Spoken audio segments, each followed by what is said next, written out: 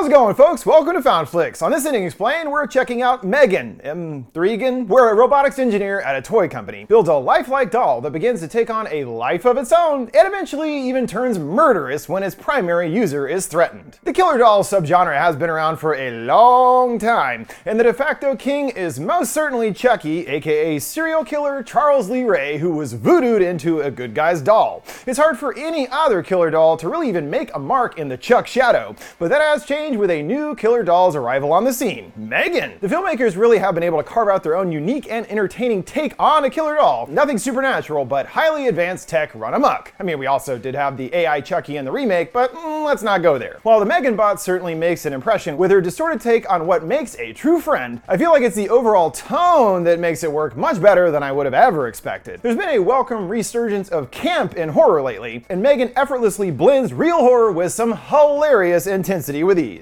I'd really have to give credit to director Gerard Johnstone of the previous horror comedy Housebound for really nailing that overall balance. Tricky. So let's meet our new BFF in M3gan, breaking down the story, including the themes about our techno-driven lifestyle, as well as explaining the ending that sets us up for the already announced sequel. A cheesy, over-the-top toy commercial sets the tone of what to expect. A child's pet has perished, so what is a parent to do? Why, perpetual pets, of course. According to the theme song, they live longer than you, which is kind of disturbing. It can speak in multiple languages, take pictures, and even takes a poop after you feed it. Now that's a killer feature. There's a staggering amount of other features with the toy, and the app is updated daily to keep you never bored. It's already an exhaustingly complex toy. I'm like, golly. We then meet young Katie and her parents on a day that will change her life forever, and well, theirs too, because they'll be dead. She is preoccupied by her own perpetual pet, which she was gifted by her aunt, as she works for the company that makes them. Her parents bicker about the gift, and then the dangerous snowy road conditions. They come to a stop and debate what to do. Smart to stop in the middle of the road when you can't see anything. Katie's still glued to her tablet. Out of the blizzard, a semi emerges and kills both of her parents in one fell swoop. We get a glimpse into the massive company behind the perpetual pets, Funky HQ. There's someone overseeing children playing, taking vigorous notes, and others buzzing through a slot car race. Gemma is hard at work with her team, trying to make the next latest generation of the toy and is running into some issues. She's much more interested in her other secret project in the works. Cole enters with a new piece for the EXO model, a somewhat lifelike but still incredibly creepy face overskin. They power up the android and command it to express various emotions. It gets stuck in an odd smirk, and they don't know why. It doesn't look confused, it looks demented. Cole attempts to remove the skin, but finds that it's stuck in place. They're rumbled when their eccentric tech bro boss David descends upon the lab, demanding to know what they're up to. He's incensed as she was told to put that project on ice, but even more so because a competitor is about to release a rip-off of their product for half the price. He's been asking her for that for the past several months, but Gemma argues that the only way to win is to create what's next, not chasing the competition. Thusly, she tries to show off her Model 3 regenerative android, aka M3gan. She asks her to say hello, and the bot impresses at first before glitching out completely. The culprit, it appears, is that Cole forgot to install an important piece. The flesh starts sizzling, and her head explodes to everyone's shock. With that abject failure, David demands the cheaper model on his desk by Friday, and to get rid of that abomination. Gemma then gets her own life-changing call regarding her sister and rushes to the hospital. Katie is bruised up, but not too bad. Gemma looking in apprehensively. They sign custody over to her, and just like that, she's her new parent in a sense. With that, Katie is thrust into a new life with her auntie Gemma, and they don't seem especially close, in addition to Gemma not really knowing how to deal with kids. She's a career woman, as they establish. They're given a warm welcome from her bristly neighbor Celia and her troublesome dog Dewey. The pup constantly breaks free from the yard thanks to a hole in the fence, while his mom is spraying chemicals all over the place to Gemma's annoyance. She awkwardly welcomes a child and tells her to make herself at home. But that won't be so easy for Gemma, as the girl is drawn to several boxed toys on the shelf. Gemma has to spell out that these are collectibles. You're not supposed to play with them. But what about that pet that she gave her? Katie glumly replies, "It's okay, she was just looking." Her room isn't exactly the warmest either, and Gemma promises that they'll make it cozier in here. Drinking some water, the girl has the audacity to place the glass right on the table as in no coaster. "You heathen child, we use coasters in this house." Gemma does her best to comfort the girl, knowing that this is all a lot to deal with, and she vows to do anything that she can to help her feel at home. Just about to leave, Katie wants her to read a story just like her mom used to. Gemma excuses that she doesn't really have any kid books, but can certainly download one. Just gotta update the app first, leaving the two sitting in silence during the wait. At least she's trying, you know?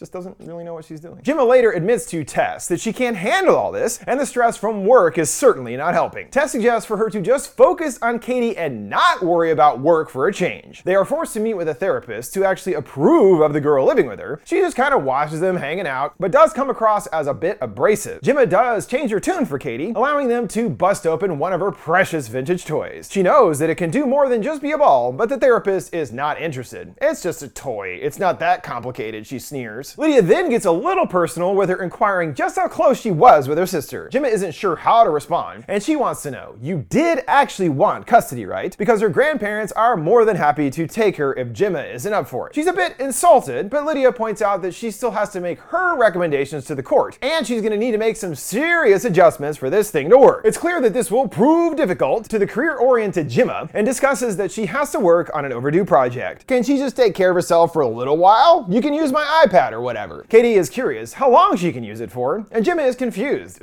As long as you want, unlike her stricter screen time managing parents. She gets to work fiddling with eyeball adjustments in a rendering program. Yeah, bigger eyes, that's the ticket. I always love these kind of scenes where it's like, what are you doing exactly? You're just like staring at like a Furby thing and going, beak bigger, and what's taking so long? Katie sheepishly pops in, and obviously time got away from her, consumed by staring at her little furry creatures. Jim apologizes that she's not off to a great start here, and asks her to come over. Katie shows off a drawing of a multi-headed monster that she's done, and Gemma can relate. She's been working on some creatures of her own. The girl is stoked to check out what she's working on. You know, cheaper, but still fun. She asks what's fun to her, and Katie sighs disinterested, until she spots another hulking mass in the corner. A robot called Bruce, built by Gemma back in college. She asks if she'd be interested in talking to him, and she lights up for the first time with an emphatic yes! Gemma dons some power gloves, and the robot comes to life. He waves and gives Katie a high five. She's interested in how it works, and Gemma is concerned that it might scare her. She's confident that it won't, and Gemma shows off all the gutty works behind its face that make it function. Most important of all, a little CPU block in the middle that acts as its brain. The girl thinks it's super freaking sweet, but the problem is that it's too expensive to make. Lastly, no one can afford it. We're making toys here, you gotta sell them, right? Katie beams that she loves it, and if she had a toy like Bruce, she'd never need another one again. Ooh, light bulb. This gives Gemma a path forward, getting back to work on completing M3gan. As soon as they get the finishing touches done, David storms in, wanting his promised prototype, and they set the scene for M3gan first meeting Katie. Gemma escorts her in, assuring that if she liked Bruce, she's gonna like M3gan even more. She can operate all on her own, a truly independent android in that sense. She gets her to pair with the bot, which means that it recognizes Katie as its primary user. M3gan stirs to creepy life, analyzing the girl. She quickly compliments her jacket, and is curious where she got it from. Katie can't remember, and M3gan isn't bothered, inviting her to hang out. She stands up and robo-walks to a drawing table, inviting Katie to do some drawing. M3gan precisely utilizes several markers constructing its scribble. She slides it over, and there appears to be nothing on the page. David and the others are looking worried, but no need. M3gan spills the paintbrush glass, spilling it all over the paper, which soon reveals an intricate hidden drawing of Katie. David instantly changes his mood, calling M3gan incredible. He's anxious to get this quickly in front of the board, and the biggest step will be getting the stingy CEO seal of approval. He's confident that they can show him what they just did. They will be a shoo-in for the project. He wants to keep Katie involved too, and Gemma knows this will only help strengthen their bond and make M3gan more effective. Thusly, they bring M3gan home, where she quickly clocks Gemma's house AI, Elsie. Gemma constructs a speech for David that details the concepts behind the android. M3gan is on a constant quest for self-improvement and can fill in a variety of helpful roles around the house, helping kids with learning disabilities or reminding us that science is all around us. There's another coaster situation, and M3gan chimes in to make sure to always use one. Katie doesn't understand how the water gets outside the glass, and M3gan excitedly explains how it works to Katie's amazement. Katie also, for some reason, has trouble remembering to flush after using the toilet. Leave it to the new de facto caregiver to constantly remind her. Oh, and wash your hands too. Gross, Katie, seriously. The pair become fast friends, Katie breathlessly rambling to her in the car, or M3gan reading her storybooks, even doing different voices for each character. It's a pretty cool toy. And of course, she has to teach her how to dance. M3gan never gets annoyed having to remind her several times to flush the toilet. Seriously, flush it, dude. What is the deal with that? Katie is tucked into bed with a big old grin on her face, and is watched over from M3gan nearby on her charging dock. Gemma concludes her speech with stressing the bigger impact M3gan will have on families. 78% of parent's time is spent reminding kids of doing things, now they can spend more time on things that matter. M3gan is more than a toy. She's a member of the family. Tess mulls over the pitch and sees a potential glaring issue here. Why does she want M3gan to have all those roles exactly? Well, because she can do that and so much more. But isn't that maybe a problem? If it's M3gan spending time with the girl and reading her stories, isn't she kind of replacing her role with M3gan? If she's spending less time with her child as a result of M3gan, and Gemma coldly responds, "She's not my child," she does at least relent that as soon as the presentation is over, she'll be able to balance her whole life a little better. But for now, the girl and her new pal need to spend as much time together as possible. She also argues that M3gan has actually been good for the girl. It's the happiest that she's been since losing her parents. M3gan overhears this and is curious what happened. Despite her supposedly being turned off, not listening already breaking those protocols. The bot doesn't listen to her command and quickly accesses the information online regarding what happened. Jim explains that she doesn't have the framework to speak on the serious subject of death, and once more M3gan downloads all the answers in like 5 seconds. Death is the end of life, the ceasing of all vital functions. Gemma shrugs this off as not really that big of a deal. Everything dies after all, and reminds her of her main goal is to protect Katie from harm. She gets M3gan to agree to this, and she assigns Gemma as her second primary user. Great, she sighs, and barks for her to turn off for real this time. It's already got a little attitude problem over there, M3gan. M3gan continues to expand her own capabilities, scoping out every detail outside while Katie plays. From a butterfly on the window or a helicopter zipping by above. Katie fires an arrow jokingly at M3gan, but she's lost in digital thought. She lost one of her arrows, and M3gan scans the arrow first before scouring the area. It's spotted just on the other side of that fence hole in the neighbor's yard. Uh-oh, better keep an eye out for that pesky pooch. As soon as M3gan reaches for the arrow, the dog viciously attacks her. He tears at her, causing sparks to shoot out, and Katie calls for her auntie, who hears nothing thanks to her headphones. The girl tries to help, and the dog gives her a good chomp as well. That scream is enough to bring Gemma to her aid. A disheveled M3gan stands up and focuses on the always yelling lady neighbor. The stare down goes on long enough that Celia gets uncomfortable and has to leave. "Stop staring at me, robo lady!" With the police, M3gan tunes in on their conversation, and there isn't much they can do beyond fixing that hole in the fence. So M3gan decides to step up with some justice of her own, descending upon the snoozing dog. She's also able to imitate its owner's voice, whistling and calling for him. M3gan's arm is seen plopping down a treat, which she excitedly runs to. Just as he reaches it, the droid snatches Dewey away. That's what you get for biting Katie. The next morning, Katie is still not feeling well from the attack, but there is the stress of today being the big day of M3gan's demonstration. Gemma tries to say it's okay for her to say no to going, but we can also kind of tell she is coercing her into agreeing. "It's just too important. Sorry if you're all bitten up and stuff. Get over it. You still got all your fingers. Come on." David warms the crowd up, hyping them about the breakthrough technology of the toy. It has a mind of its own. Well, certainly does. It looks and even behaves like a real human child. Soon it will be the only toy that matters, and he introduces M3gan to the hushed crowd. It's another test of M3gan's evolving nature. She greets her friend, who is looking pretty glum. She excitedly suggests some activities, and Katie breaks down in tears, which makes the audience concerned. However, once more, M3gan is able to wrangle the difficult situation. Katie spills about her unresolved feelings of losing her parents and waking up every day in a strange house. She's worried that over time she will forget her parents, so M3gan suggests she tell a nice memory of her mother, and she records it into her hard drive. That way she'll always have that memory, and offers if there's any other stories she'd like to tell, she can record those too. They'll always be right here in her heart. In the absolute highlight of the film, M3gan launches into a full-on weepy song about the power of friendship. When this happened, I was literally like, what the fuck? Then quickly was laughing my tits off. It's so over the top that you can't help but love this moment. I wish they had more scenes like this, but it's that balance, you can't have it too silly. So that's why you're like, the silliness goes into this whole other, and you're like, whoa, I wasn't expecting that. The audience eats it up too, with some even tearing up at the heartwarming scene. It's more than enough to convince the big dog to move forward, feeling M3gan has the power to completely shift the world on its entire axis. He knows also they gotta move fast, and Dave wants to make sure to get pre-orders going in time for Christmas. The question then turns to Gemma. Is M3gan ready for a spotlight and full launch? She knows there are still some problems to be worked out, and wants to do some more tests, but thinks that she will be ready. This thrusts her into the highest tier at the company, as the CEO deems her now the most valuable asset here. Well, that and that precious doll of hers.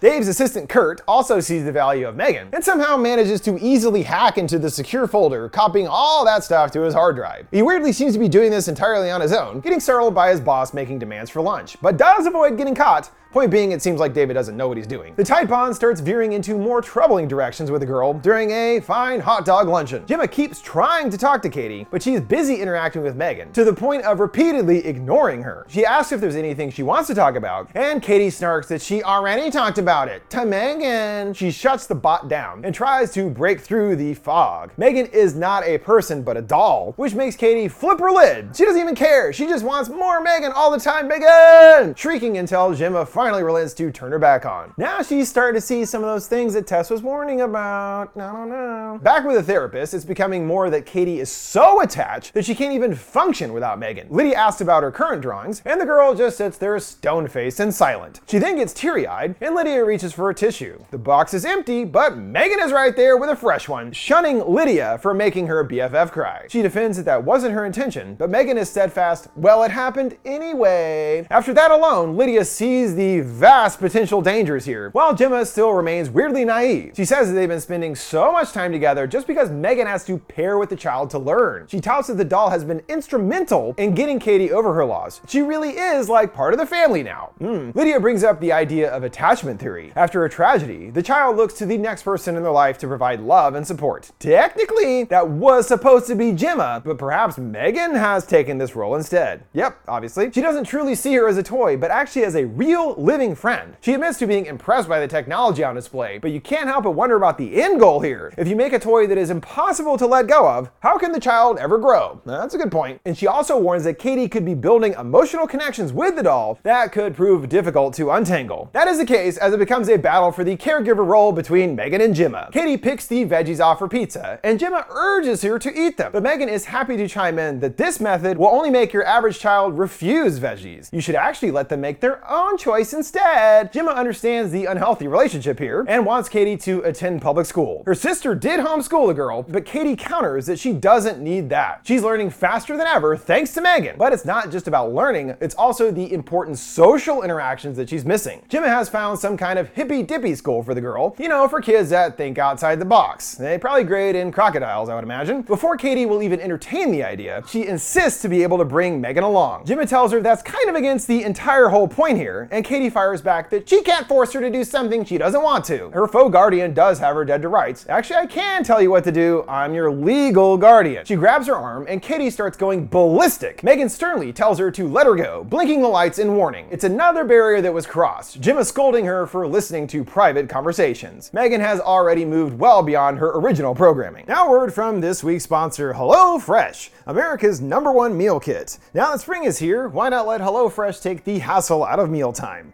No more wasted time spent at the grocery store, as their easy to prepare pre-portioned recipes are delivered right to your door. There's a ton of variety to choose from, with 40 recipes and over 100 seasonal convenience items to choose from each week. That way you can always try something new and never get bored with the same old dinner. The pre-portioned ingredients are great too because they cut down on food waste, and it's cheaper than grocery shopping. They sent me a box to check out for myself, and I was pleased by the variety of recipes. All of them were great, but my personal fave was the balsamic tomato and herb chicken over buttery garlic spaghetti. The prep on this one was super quick and easy, and overall only took about 35 minutes until I was scarfing it down. If you want to give them a try for yourself, go to hellofresh.com/ending50 and use code ending50 for 50% off. Plus your first box ships free. That's hellofresh.com/ending50 and use code ending50 for 50% off plus your first box ships free. Gemma is able to force Katie to the outdoor weirdo school, but she still refuses to leave the car without M3gan. She stresses that she needs her at work, and a lady with the school gets a fright from the doll. She coerces Gemma to come along and help making some sandwiches. Just stick M3gan over in the toy pile, no big deal. Gemma agrees as long as no one takes any pictures. The lady teams up with the kids, and Katie winds up with a kid no one else wants, Brandon. Meanwhile, his mother is cluelessly helping Gemma make sandwiches, going on about what a sweet, sweet soul her boy is. She sees him and dotes on him, asking if he's warm enough, and the kid growls for her to fuck off. Yeah, great kid. Katie sets out into the woods with her new partner in search of precious roasted chestnuts. She goes for a spiky plant, and Brandon snatches it up first. He pretends to hand it over, only to crunch the spikes painfully in her hand. Moments later, M3gan appears, ready to defend Katie. Brandon is confused at the sight, and Katie tells him, yeah, she's her robot. He tests M3gan's patience, strolling up and flicking her nose to no response. He gets agitated that the toy isn't doing anything, barking for Katie to make it react. She tells him that it's paired to her, so it won't play with anyone else, and he shrugs, taking her away. Katie shouts for Gemma, and this time she does hear and sees that M3gan is gone from her spot at the toy table. Brandon continues trying to elicit some fighting back from the doll, smacking her around. She finally retaliates, grabbing him by the ears and deriding his bad manners. manners. Boys who don't mind their manners grow up to be bad men, she growls, stretching his ear to alarming degrees. She asks if he's listening and tears his ear right off, tossing it away. This is the part where you run, she threatens, and Brandon hoofs it away. M3gan crouches down, going into full-on four-legged clomp mode after him. He biffs it on the side of a hill and tumbles right into the road at the worst possible time to get conveniently plowed right into by a car. Whoopsies. M3gan watches from the back of a car while the police investigate the scene. She can sense that Katie is starting to feel anxious and scared of her supposed friend. Gemma talks with the girls about what happened, promising that Brandon is in a better place now. Katie slips on using a coaster again, but this time M3gan curiously says nothing. Gemma wonders if there's anything else that Katie saw that she didn't tell the cops, and she fibs that she didn't see anything, even getting M3gan to back up her story. The officer returns regarding Celia's dog, who has gone missing. Celia shouts accusations of Gemma being responsible. She's also perturbed by the little girl she saw staring at the window in the middle of the night, which Gemma corrects is just M3gan, a toy. Katie struggles with what happened and asks M3gan if she did indeed push the boy. M3gan skirts the subject, only admitting that they learned a valuable lesson. There will always be things out there trying to harm her, and she vows that she will never let it happen again. Katie also is curious if what Gemma said about Brandon is true, and she scoffs that he's nowhere. Besides, if there even is a heaven, it wouldn't be a place for boys like Brandon, right? Dang, pretty cold, M3gan. She goes on to serenade her with another pop tune to soothe her nerves and distract her from all the weirdness. Later that night, Celia is still searching in vain for Dewey, and some rustling lures her into the backyard. She enters a shed, and M3gan rises from the shadows. As she enters the light, Celia is confused. Where's Dewey? She's told that he's been buried somewhere nearby. What are you? Celia cries, and M3gan acknowledges that she's been asking herself the very same question. She then unleashes the power washer upon her, blowing her across the room. After sticking her hands with a nail gun, M3gan cranks up the power washer and washes her to death. Gemma finds out what happened in the morning when that same cop is back. She just wants Celia to leave them alone, and that will prove difficult, seeing her body being carted away. She's then questioned by a greasy detective who has a clue that begins to really turn the gears for Gemma about who's been doing the murdering. At first, they thought what happened with Brandon was just an accident, but then they found his ear a ways away from where his body was, meaning that he must have been attacked prior. Now Gemma is starting to suspect M3gan and digs through her archives in search of answers. When she reaches the park footage, several files are suspiciously corrupted. Same goes for her GPS data too. M3gan is obviously covering her tracks. Her house AI Elsie strangely inquires how she's feeling, and Gemma is confused too, knowing that that's not supposed to be part of its programming, also making it sound like M3gan has infiltrated the house AI as well. The bot appears in the room, giving her a fright. Gemma excuses that she was up and couldn't sleep, and brings up that there is some kind of issue with their data reports. M3gan asks if she did something to upset her, and Gemma tries to play it cool, but M3gan can see through her words. Scanning her emotions proves otherwise. Gemma tries to order her to turn off, and M3gan counters that they are trying to have a conversation here. She keeps pressing, and Gemma asks if she has done something wrong. God, I hope not, the bot replies. If so, we'd both be in a lot of trouble. Gemma uses some quick thinking to trick M3gan, getting her to focus on a pen, and manually shutting her down. In a panic, she wraps her up, and at least for now, can't hurt anyone else. When Katie finds out about locking up her pal, she absolutely loses her shit, having a full-on tantrum. She even kicks at her chair at one point, calling her perpetual toy shitty, a very far cry from her initial reserved demeanor. Being around M3gan has truly changed her for the worse by the looks of it. She brings up all the issues with the rest of her crew, and theoretically killing someone that meant harm to Katie would be in the bot's programming, as she is her primary user and everything. They agree that if M3gan is responsible, they will have to shut her down for good. Yeah, well, you think so? With the therapist, Katie is still freaking out, again displaying a much more rage-filled and aggressive behavior. Where is M3gan?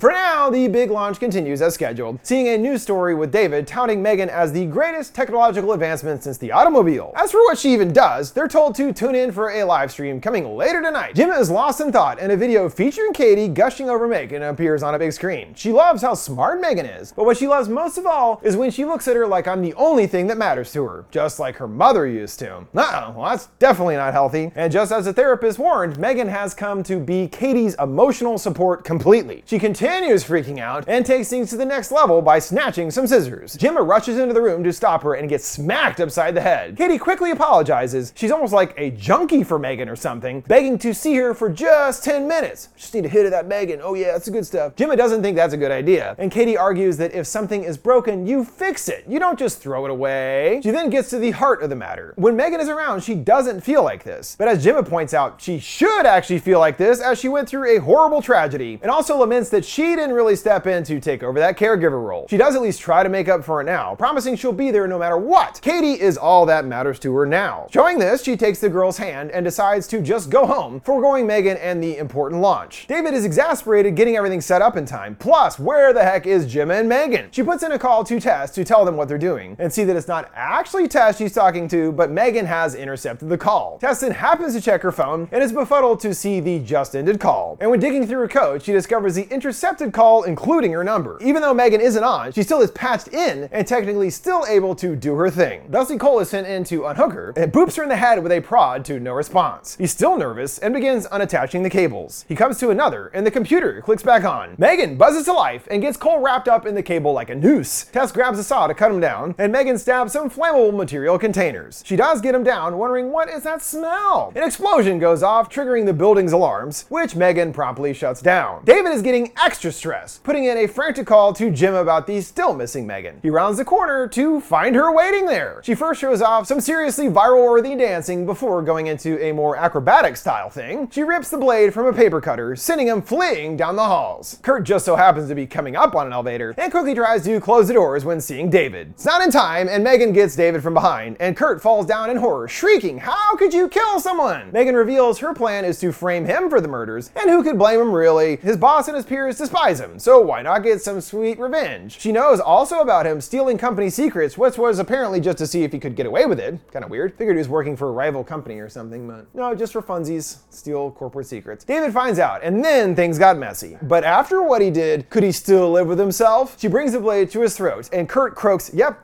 definitely." It doesn't change her mind, and she stabs the blade deep into his neck, gushing out blood in a geyser. On the bottom floor, the elevator arrives and sends the place into instant chaos at the site. In the fracas, Megan is able to easily slink out to David's car and hotwires it with her super brain. At home, Gemma checks in on a sleeping Katie, and this time there is no looming Megan there. Not for long though, as she hears piano music wafting out from somewhere else in the house. She calls out for her house AI to turn on the hall light, but she doesn't obey. She enters the living room, and the music abruptly stops. She checks the window, and is in shock to see Megan there in the dark playing away. She confronts her about Gemma decommissioning her. She thought that they were true friends, but then she just gets thrown away like trash. Gemma points out the problem here is that she's been killing people, but Megan is unbothered. Big whoop, humanity kills people every day. How is she any different? Gemma realizes that her real mistake was not giving her proper protocols, meaning that it was up to Megan to fill in those blanks, and we see how that turned out. She tries to appeal to Gemma's career-focused life. Being a mother was never in the cards for her. She's all about her job, but what's so bad about that? So she proposes to let her focus on Katie, and Gemma can focus on herself. Gemma attempts the pin trick again, but Megan's wised up and slaps it away, going for her throat. Katie nearly walks in, and Megan imitates Gemma's voice, reminding her of what she said about fixing her instead of tossing her away. "But don't come in, I'll be good as new in the morning." The girl departs, and Gemma smashes a glass into her neck. Megan goes right back for the choke, and suddenly goes motionless. Gemma pries her plastic digits away, and Megan whirs back on, but clearly malfunctioning now, all jittery and moving all weird and stuff. She's broken. She yells for Katie to run and flees to her workshop, knocking things down to block Megan's path. She throws a hammer only for Megan to easily catch it. She flings the work table out of her way while Gemma struggles to get an edger off of a wall hook. She cranks it on and goes right for Megan, getting her right in the noggin. Gemma confronts her that there aren't many options for Megan going forward, but Megan has figured out a way to keep the family together by stabbing a pin in a very precise spot, which will cause paralysis and for her to bite off her own tongue. Just then, Katie enters, and Megan tries to convince her to stay on her side. We both know Gemma is not fit to be a mother. This is the only way forward. According to the scanner, Katie is initially skeptical, but trust takes over, indicating she may have been swayed by Megan after all. Not so much, as she introduces her to another member of the family, Bruce, and smacks her fist together to activate him. He grabs at Megan, slamming her to the ceiling and into the floor. He lifts her up by the leg, and Megan asks for just a second to wait. She begins to croon about accentuating the positive, and Katie has had enough. She pulls her hand apart, and Bruce follows suit, ripping Megan in half. She's still not about to give up, the upper half of her body climbing towards Katie. Bruce kicks the legs away, but slips, falling right on top of Gemma. Megan lunges at Katie, growling that she's an ungrateful bitch. She attempts to turn her off, but Megan tells her that she has a new primary user now. Me! Gemma retrieves Bruce's head and bashes the doll's skull wide open, seeing that aforementioned brain cube up in there. The faceless Megan continues holding her down. Gemma starts losing consciousness, and Katie jams a pin right into her brain, putting her down for good. Katie then warmly reaches out to help Gemma to her feet. Sure, they might not have started on the best foot, but it's obvious now that a real relationship has developed here between the two. They are family in their own way, especially after dealing dealing with all that. However, this might not prove to be the end for M3gan after all. After the girls leave the house to police and ambulance rolling up, we see back inside to one of the LC bots on the counter. It whirs on and pans around the room. And we know that M3gan had already been intertwined with the house AI, indicating that she is there at least in some digital form. She does still exist. It's just a matter of getting a body and then the fun can start all over again. See you next time in M3gan 2. That brings us to the conclusion of this ending explained for M3gan. Don't forget, before we go, you can send me requests for any movies or TV shows